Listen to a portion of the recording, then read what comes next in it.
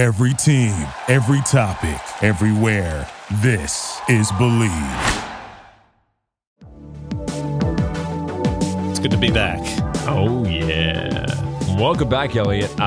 We've been on a little bit of another hiatus, but that's because we both got insanely busy. Because the fall apparently makes both of us super busy.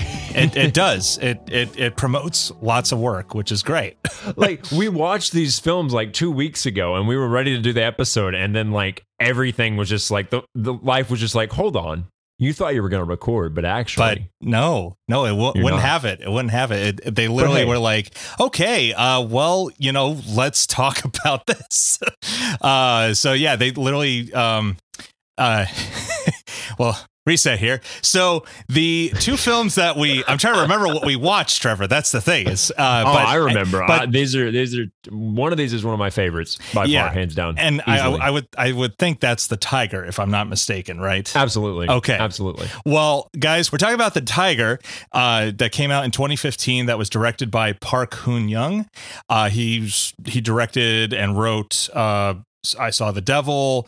He directed New World, Night in Paradise, The Witch Part 1 and Part 2. Sorry, he wrote only I Saw the Devil, which is one of Korea's, one of their more darker noir crime dramas that came out in the past 10, 15 years and such. And The Tiger really is a direct link to, I would say, Joe Carnahan's The Grey that came out in 2011. Now, Joe Carnahan was the director of A-Team, Narc. You might know him from also Smoking Aces.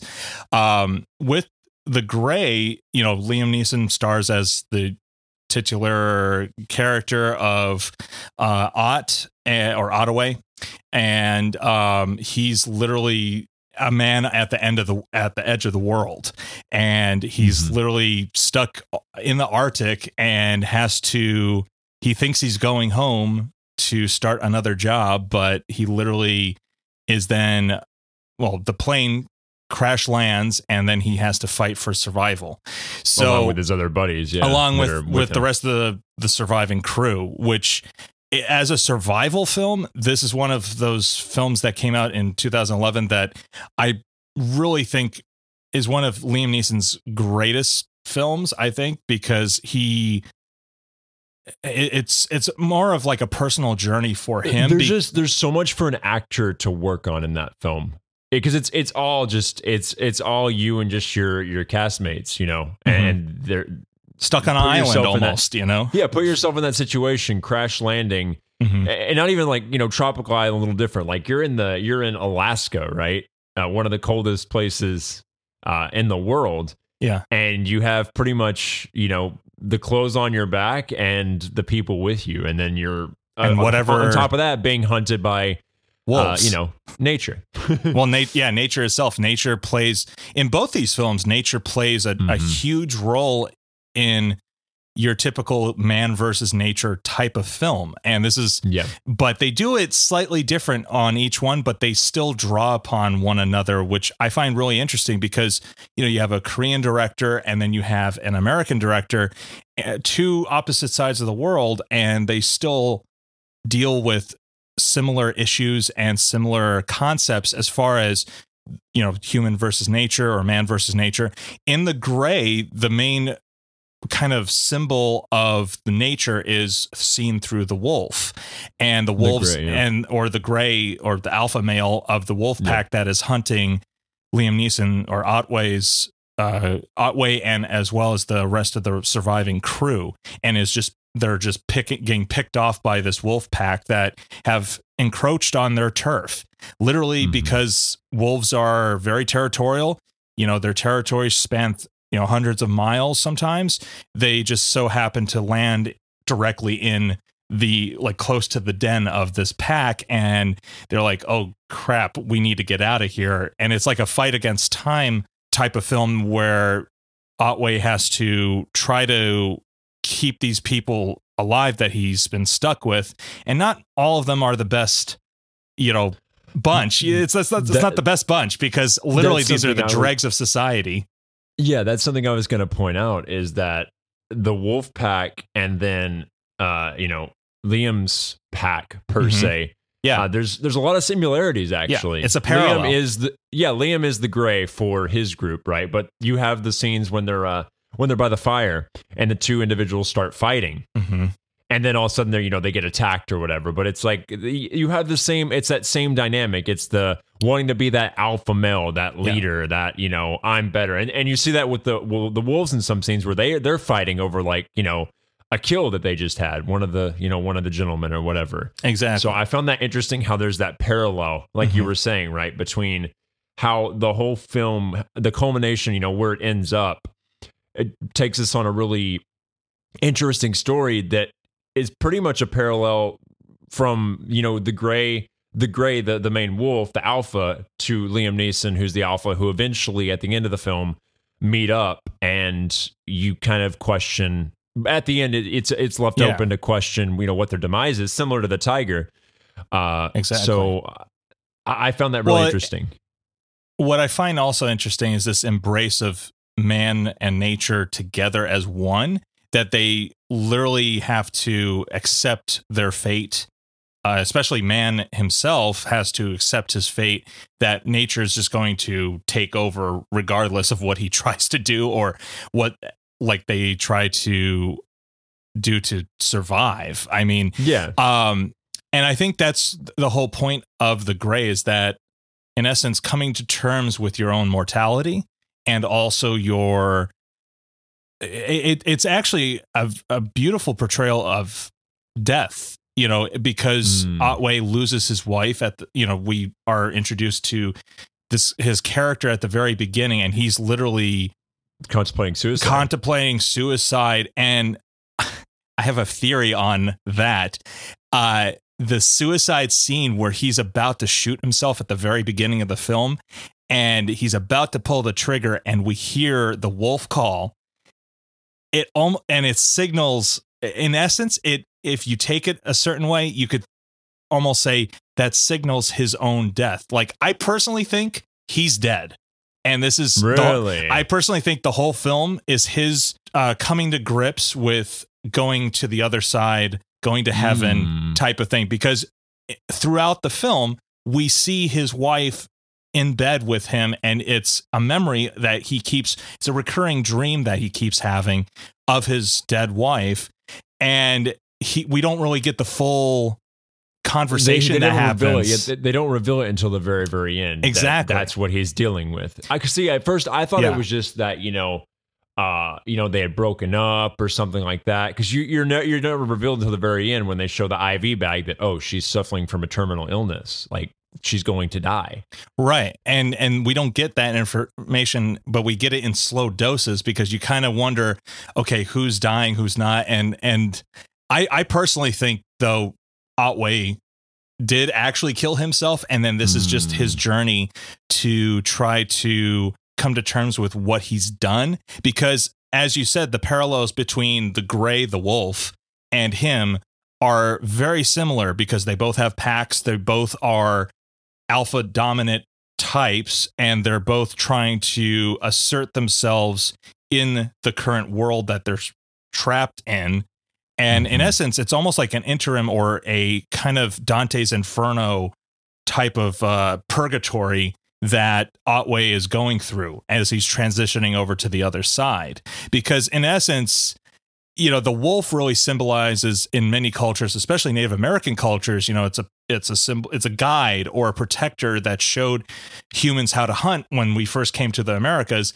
And it's revered by the Native American culture as that type of symbol of, protection, a guide to some, to food or survival, also represents courage, strength, and loyalty, much like the tiger, in essence, too.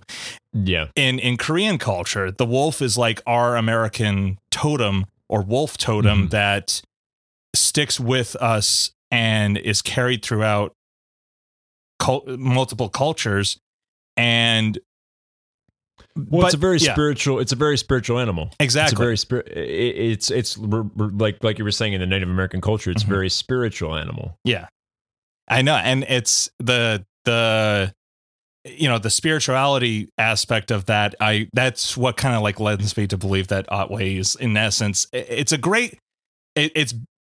very well done. Carnahan really he's gone through some kind of therapy with this, because in essence, this is like a therapeutic type of film, because especially since this was shot, I think, very soon after Liam Neeson lost his wife, Natasha Richardson. And there's scenes where he's having with his wife that you go, whoa, he's really delving into his own personal experience in life and bringing that to this film, to the screen. Yeah, to bring it to the screen. And you were talking about the filming and everything. I was reading up on the filming, and of course, like most films, right, they didn't shoot it in Alaska. Yeah, and they actually got a lot of flack for that. They didn't shoot it. They shot it in British Columbia. That's close enough.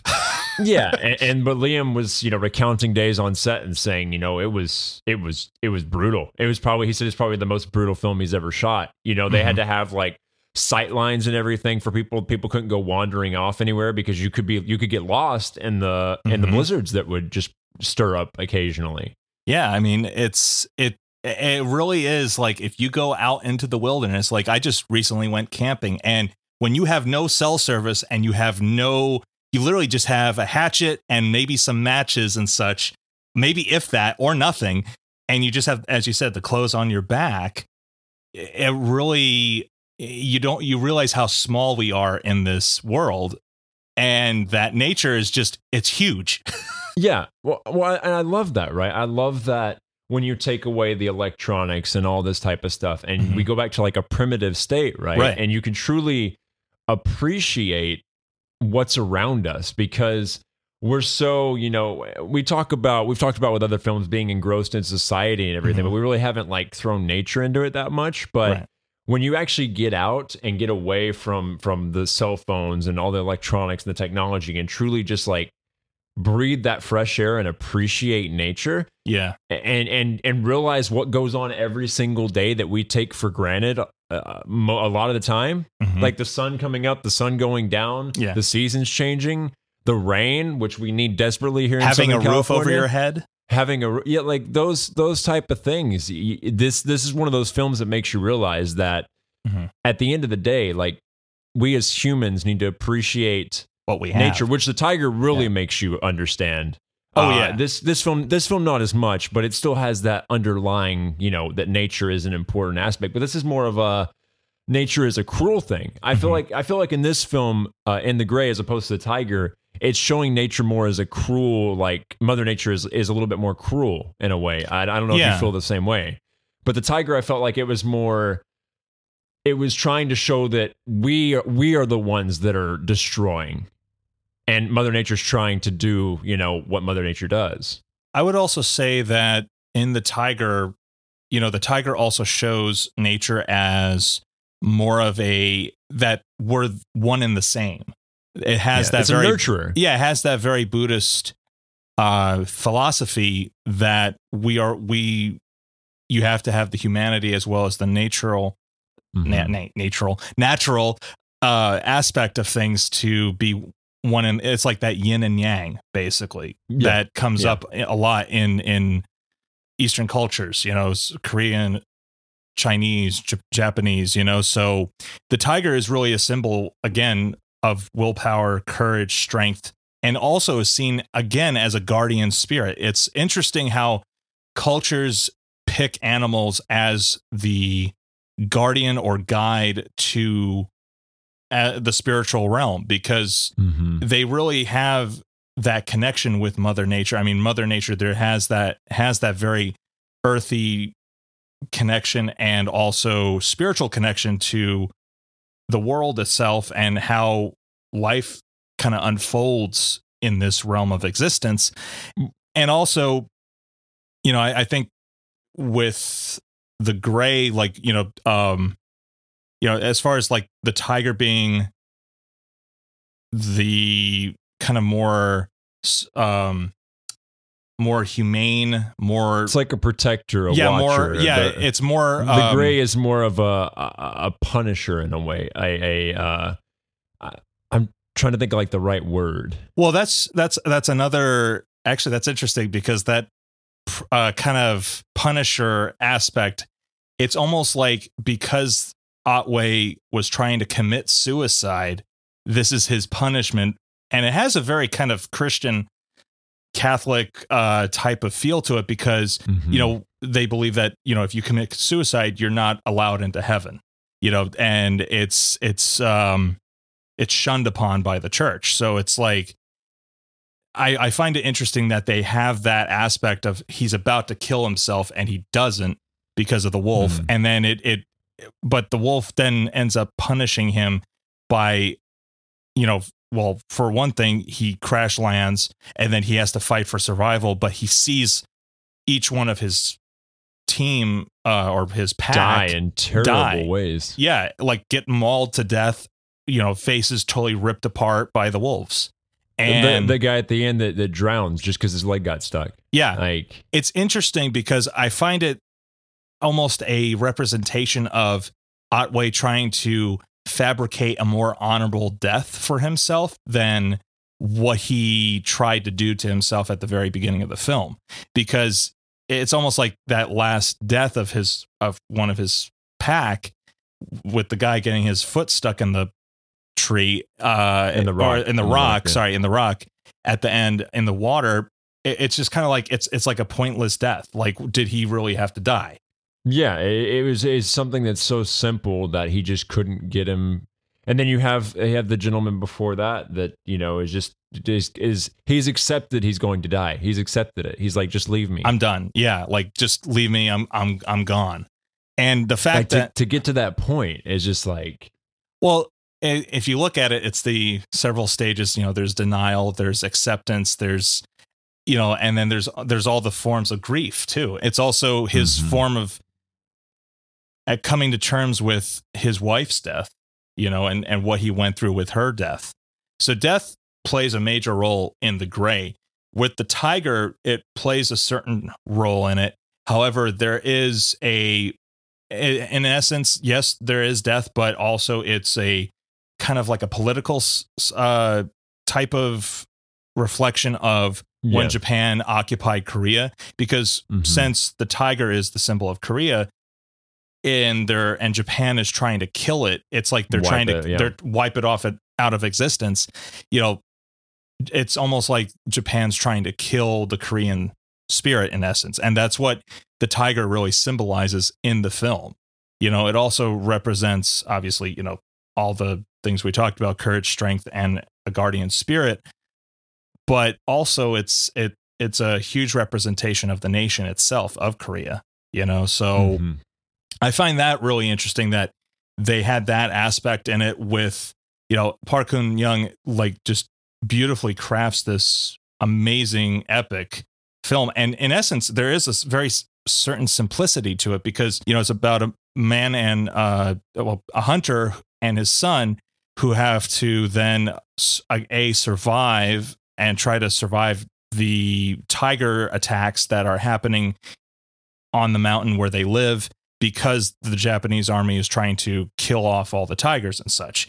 So, and, you know, the son signs up and tries to go kill the Mountain King, which is supposed to be the last remaining tiger on this mountain that they live on. But it's like Japan is shown as trying to upset the natural balance of nature in essence, because when you try to fight nature, it fights back, and it fights back with a vengeance in this film.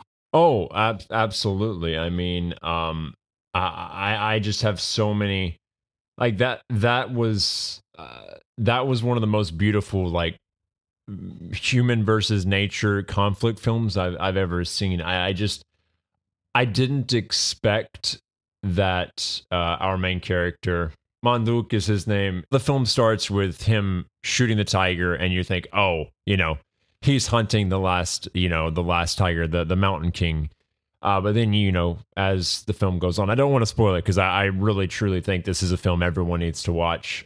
It's just a beautifully, and if you've never given international films a chance, I would highly just encourage you to watch this film. I don't think it matters. I was looking at Amazon reviews. Yeah. because I was curious, after watching it, and pretty much every negative review came from people saying they didn't like it because it wasn't in English. Yeah, see, and that's such a very like one-sided way to look at things. Like, art should be appreciated no matter what language it's in. If it's a beautiful story and a beautiful message I found The Tiger, like I said, I think The Tiger for me is one of my favorite films we've watched to this point. It resonated with me so much because it's such a beautiful story, not only about nature and how humans destroy, but also about the love that a father has for his son and the lengths he'll go to, as well as with the Mountain King, the lengths that the Mountain King went to try and take care of those that they love. I thought it was really cool that they did that parallel of the Mountain King, his mate is killed and his children are killed by hunters, by Gu Gyang's group of hunters. They go after him and basically kill the family. And yeah, then they use the family as bait. Which is really sadistic. And he like Young Man Sik is just amazing as Gu, because he literally is, you want to hate him. I mean, he's got scars on his face from he's incredible. The Tiger. He was incredible. Job. Incredible actor, and great character too, because it's a great villain character, because you kind of feel for him, but then you also go, man, he really just is out for revenge. And Manduk at least has some idea of how nature works, because, like he and the Mountain King are in essence tied to one another through their similar stories, because like Liam Neeson and The Grey. Exactly. And again, that connection between man and nature, and that animals have a soul as well. They struggle to survive just as humans do. They have a mate. They have ones they love. Animals do love, and humans do too. So it's really interesting that they made that parallel, and it all kind of culminates into this really poetic film that as like I've been slowly getting into Korean cinema, and I've noticed that like the production value is just astronomical. Well, because they have almost like an unlimited budget, and they are trying to push the boundaries of narrative cinema, because they don't have all the hindrances that we do here as far as like what to show on screen type of thing. So, they have their own way of shooting style, as well as they have kind of the freedom to explore these other realms of spirituality, religions, political issues, things that even history itself too, because this takes place in 1925 Korea. So it's just as Japan's starting to expand their empire out before the outbreak of World War II, basically. So, yeah. What I find so... Oh, go ahead. No, you go ahead. Okay, I was going to say, what I find so interesting about both of these films is that they both pretty much end with almost identical shots. They have the same ending pretty much, but almost like identical shots. And it makes me think back to the nature thing, that whether human or animal, at the end of the day, we all end up back in the dirt, in the soil, and we become part of nature again. We return to the whole earth. Cycle begins. Yeah, we return to the earth. And I just think it's so cool to see that, The Grey came out in 2011. Here you have The Tiger in 2015. Two very different films in regards to how they approach nature, but they still culminate in the same. So at the end of The Grey, I wasn't sad. I didn't feel that sense of, like this is heart-wrenching. Which this is what I love about film, right? Yeah. You have two films that end the exact same way, pretty much. Yeah. But The Tiger, I was genuinely I was choked up. I was upset, like because you have such different journeys that these main characters go on and their animal counterparts. Mm-hmm. But it can still evoke such a different emotion from both sides. I find that incredible that there's the film has the ability to do that, even though it's pretty much the same story. Now, do you think that's because in The Grey, we don't really see much of the Grey? It's kind of like this backward or in the background type of presence or entity that's after them. It's more of a predator. Yeah.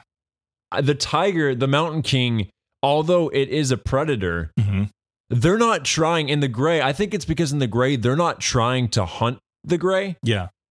Originally. So I don't feel that they're the ones being hunted. Yeah. Yeah, they're the ones being hunted. And then the tiger, the Mountain King is being hunted, who is the final tiger, is being hunted. And then you have the father and son, who, you later find out that the father has a connection to the tiger because of what he did, back in the past, many years ago. Yeah, which is why he stopped hunting altogether. That's why he picks it back up for one reason. Like I said, I don't want to go into details to spoil it because it's a film that needs to be watched. Both of them need to be watched. But I think, like you're saying, I think it's because that The Grey, we never get that connection to The Grey. Mm-hmm. They're just looked at as sadistic killers in that film, which I feel like that's more of a. It gave me like a very. And this is a note I had. It gave me like a very like Saving Private Ryan, like military type movie. You know what I mean? Like where you have that band of brothers and they're all together and they go through all this stuff and a lot of them die and at the end like maybe one or two come out on top and then there's like this big crescendo. But The Grey kind of had that, but to me, it felt like a war movie in a way. And then The Tiger felt like a beautiful story of nature and also just love and kindness and friendship that I didn't expect to watch when I, saw the title and the breakdown of what the film was. Mm-hmm. Well, it's also like the tiger really wants to show that nature has a soul and make that and actually have you feel something for nature, because you realize like the inhumanity in killing needlessly. There's no reason why the Japanese need to kill the tigers other than to as a kind of FU to Korea. It's basically their way of how to control and conquer through fear and assimilation, and also getting rid of one of Korea's biggest symbols of their own identity. So trying to kill the Korean identity. And I think that's what this role, I find it interesting that is one of the underlying themes within this film. And it's interesting. It's interesting you say that, because you have the scene, where they bring the pelts to the commander, and they show him the pelts, they're in the chest, and he's like, "Oh, you can just give those away." Yeah. And it's like they don't mean anything to him. He doesn't care. Like you see his office, he's already got I think he's got heads on the wall, and he's got a big tiger rug draped in the middle. Yeah. It's like you said, it's all just about power and dominance of a bullying and showing that they're they are the alpha. They are the alpha. Yeah. Basically they're asserting their dominance, and that's how they assert their dominance, which is kind of interesting because like even in Japanese culture, they have reverence for nature. So I find it interesting that this particular part of the army was so adamant about killing off the tigers in this region of Korea. So, because usually the two cultures are one and the same, they literally share the same kind of philosophies on life, and they're warring over land and just mundane things that really don't matter in the grand scheme of things. It's just. Guess what, Elliot? Yeah, we're still doing that today. Oh. What do you know? How many wars and things have started over natural resources and things that we don't have that we want? Yeah, and it's just man's way of again asserting dominance, and that alpha male mentality, the pack mentality really comes into play in both films, as well as how humanity has kind of evolved over millions of years and just not evolved to a point where they have solved their differences, which is kind of interesting because the fact that, they haven't embraced nature, because, embracing nature means embracing their more feminine, and basically their more feminine side, and also their more less assertive, dominant role in society, because men are usually shown as these brave, strong archetypes, whereas like the women are more subservient, which is kind of it's misogynistic, and also it's just wrong. And the fact that women should have a dominant side, they should have that type of strength to them, and men should have an embracement of their own feminine side too, because to be a whole and complete person, you have to have that yin and yang of male and female, and that, or mother nature and humanity, so yeah, so many people suppress feelings because they're afraid to show how they're truly feeling, and a lot of people will hide behind phones and things and do those. I mean, look at how many. This is kind of it's a little off topic, but it's not that off topic. It's still on topic. But look how many celebrities in their 20s, 30s take their life just recently. What was it? A week ago. Remind me of his name, please. I've gone blank. Famous African American actor. Oh, Michael K. something. Forgot the guy's name. But yeah, I mean, they said he most likely overdosed. Yeah. A guy with a huge career, everything he probably could want, and he killed himself. Yeah, and it's and really, like, the fact that there are souls that are tortured and think that's the only way out. That's not the only way out. That's like, find help, obviously, but it's like, just try to, that's a little off topic, but no, I think we can swing it back on topic here, because I think nature is a beautiful way to work with one's mental health. Yeah, because I think nature is a great, it's a great escape from the phones and technology, because you can just go out and just not worry about anything but the present moment yourself, and just take time to reflect on what's going on. It's okay to not be all right. We as a society, paints a picture that everybody's happy all the time, whatever. It doesn't have to be that way. And like you said, we are digging a little bit more, but I think that still falls into these two films, because you see two different individuals here dealing with both of them dealing with loss in a really deep way. I mean, my family just dealt with loss recently, and it's everybody's different about it. Everybody deals with it differently, and you never know what to say or like how to react, or those type of things. And here we have two of those scenarios right here in two very different aspects. Yeah. But one, a father losing his son. That's not a full spoiler. Yeah. And then the other, a man losing his wife, and everybody else is with him. And the fact that death is handled in such a way that it's done with grace, because I especially in The Grey, when the plane first crash lands and one of the passengers is just dying, and Liam Neeson consoles him. That is like one of those scenes where that's high level acting, and also the fact that it's so believable. But that's in that type of situation. What do you say to someone who's dying and knows that death is around the corner? Everyone knows it. And Liam really, his Otway takes charge and becomes almost the guide to the other side, to death itself.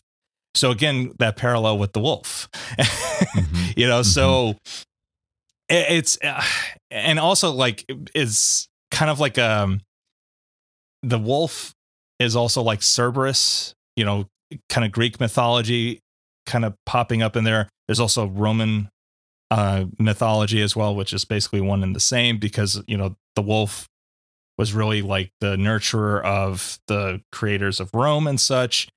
But like, again, it's everything just kind of ties in to past mythology as well as present mythology, and really creates a interesting film that will, I think, really just really lasts with you, especially the tiger too, because it's a great father-son film that really handles, again, death and life and a lot of mature issues that pop up when we're going through this life and trying to just survive it, you know, and just try to live it, you know. So I really think both these directors really have a sense and a grasp on, they've definitely gone through loss themselves and have some kind of something to say about that, I would say. Wouldn't you? Yeah. No, I would agree fully. I mean, the gray and the tiger are just like, loss is definitely a major component in both films. You know, of course, if you just look at them on the surface, it's two action adventure thrillers, right? With if you watch the trailer, wolves. Yeah, a bunch of wolves hunting people and a tiger just ripping people apart and throwing them all over the jungle. But like every film we watch, you know, whether it's a giant blockbuster or it's a little indie whatever it is, there's always that underlying theme that the director is trying to put across. And I believe that the dealing with loss and just being a human and understanding how we operate and deal with that, because everybody's different, right? I think that's definitely a huge theme in both films that you really, I mean, you realize at the end, right? You're the gray. I think takes a little bit longer to realize, just because we're not really led into his it's a slow burn. It's a slow burn. Yeah. We just get little, like, that's why I thought at first it was like, oh, you know, they broke up or something like that. And then it's like that final showdown, we finally get to see why he's, you know, tore up and why he's so shut off. And, I mean, they don't even say each other. They don't even tell each other their names for a good proportion of the film until the very end, when basically everyone's dead. They say what their actual names are, and that in itself is like, that's like, man, that's tough. That's rough. Well, it's also interesting because they don't do that because they're all ashamed of their background, their previous life before they've ended up where they are at currently in the film. You know, they're all kind of like mercenaries, and they've all done things that they're not proud of, you know, in their lives. And yet they still want to go home. They have some aspiration of what their ideal heaven or home is, and they want to get back to that. That's what kind of drives them to survive. But then, you know, how far do you go in that survival? Yeah, and that's what I love. You know, you have people from all different backgrounds and things, like you said, that have done a lot of really terrible things. But at the end of the day, in that situation, and all that gets thrown aside, because the only goal of everyone there is to survive and get home. Like, everything else goes out the window. I mean, it doesn't matter if you're mortal enemies with you. Like, you're still going to work with them, because otherwise you're much stronger with you know, someone else than just yourself. Right. So, and you see that also in the tiger too, and in a very different way. It's almost like when the Mountain King and say his name one more time. Manduk. It's almost like when the Mountain King and Manduk, they have that understanding with each other. They are each other's counterpart, right? Not the gray is an enemy of Liam Neeson, and he has his guys as his counterpart. And the Tiger, Manduk, and the Mountain King are each other's pretty much counterparts. They respect each other. Yeah. That's also another thing I wanted to point out. The respect that film teaches you about the respect that Manduk has for nature, right? He understands how it works, where humans fall on that spectrum, where they should be. And then you have the Japanese coming in and trying to destroy everything, which is a big thing with, a lot, just how it is today with humans and everything like that, ripping things down and destroying things. And we don't pay any attention. We pay no heed, no mind to it, type of thing. So that was another thing that I wanted to kind of point out, that there's that understanding of, I know where I am. They have that mutual respect for each other, and we don't. That was something I also believe that the director was trying to talk about, is that we need to have that mutual respect for not just each other, but also with nature. Yeah. We see people that take videos of like, a wild bear or something, and then they get attacked or whatever. And it's like, if you just leave it alone. Yeah. Like, again, it comes back to this.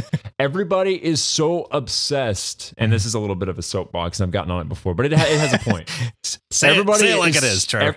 Everyone is so obsessed with capturing moments instead of living moments, and that's what I'll say. Yes. I totally agree with that, because, the fact that the Tiger really does teach you how to live, how to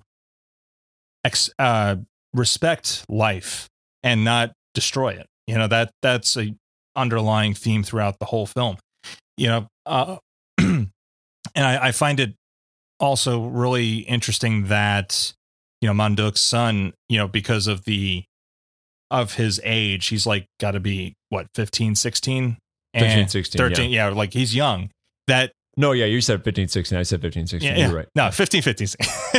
So, the fact that he wants to be like his father and has a very immature viewpoint of the world, that leads him into not so good things, and it's also the fact that Manduk has lived. He's literally like the old wise man of the mountain. He literally is kind of like he lives at the top of the mountain. He's he is the mountain king. And like tells you fables and all this type of stuff. Yeah. In essence, he is the mountain king, the human version. Ooh. That's true. So that waveform was pretty cool to watch when I just did that. Ooh. So, but that was like literally. Yeah, that parallel between the two is just it crops up through the whole film. And if you haven't seen this film, guys, go see it. It's on Amazon. It's on Netflix. I think Netflix actually just put it up on there. Oh, really? I think so. Yeah, because wow. I just saw, like, when I looked in the search, it said Netflix. I'm like, okay, well, guess we can watch it now on Netflix. So, but yeah, The Tiger, directed by Park Hoon-young.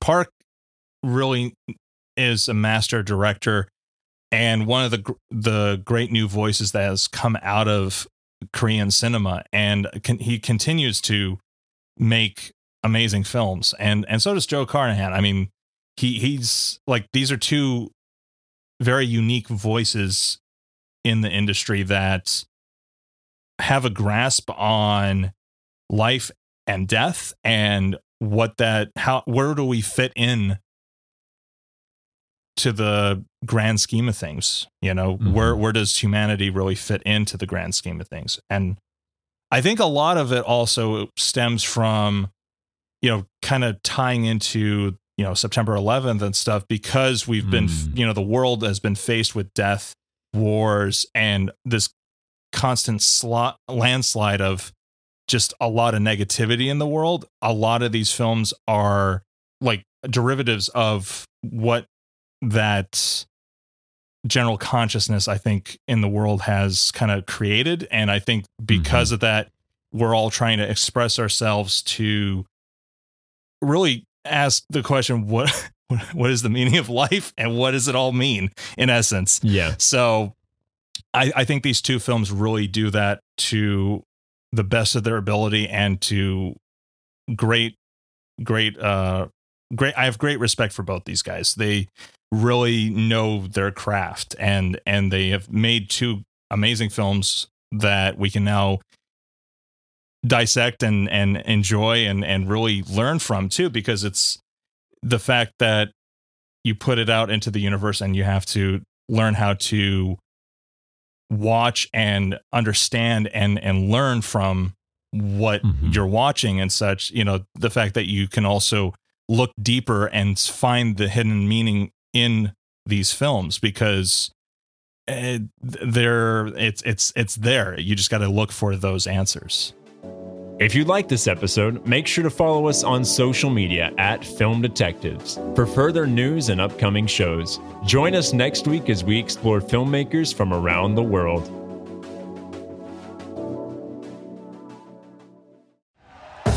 Thank you for listening to Believe. You can show support to your host by subscribing to the show and giving us a 5-star rating on your preferred platform. Check us out at Believe.com and search for BLEAV on YouTube.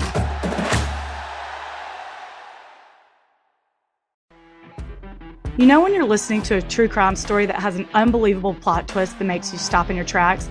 That's what our podcast, People Are the Worst, brings you with each episode. I'm Rachel. And I'm Rebecca. We're identical twins who love true crime cases that make you say, didn't see that coming, and we hate the people responsible for them. Listen to People Are the Worst now on Apple, Spotify, or wherever you get your podcasts.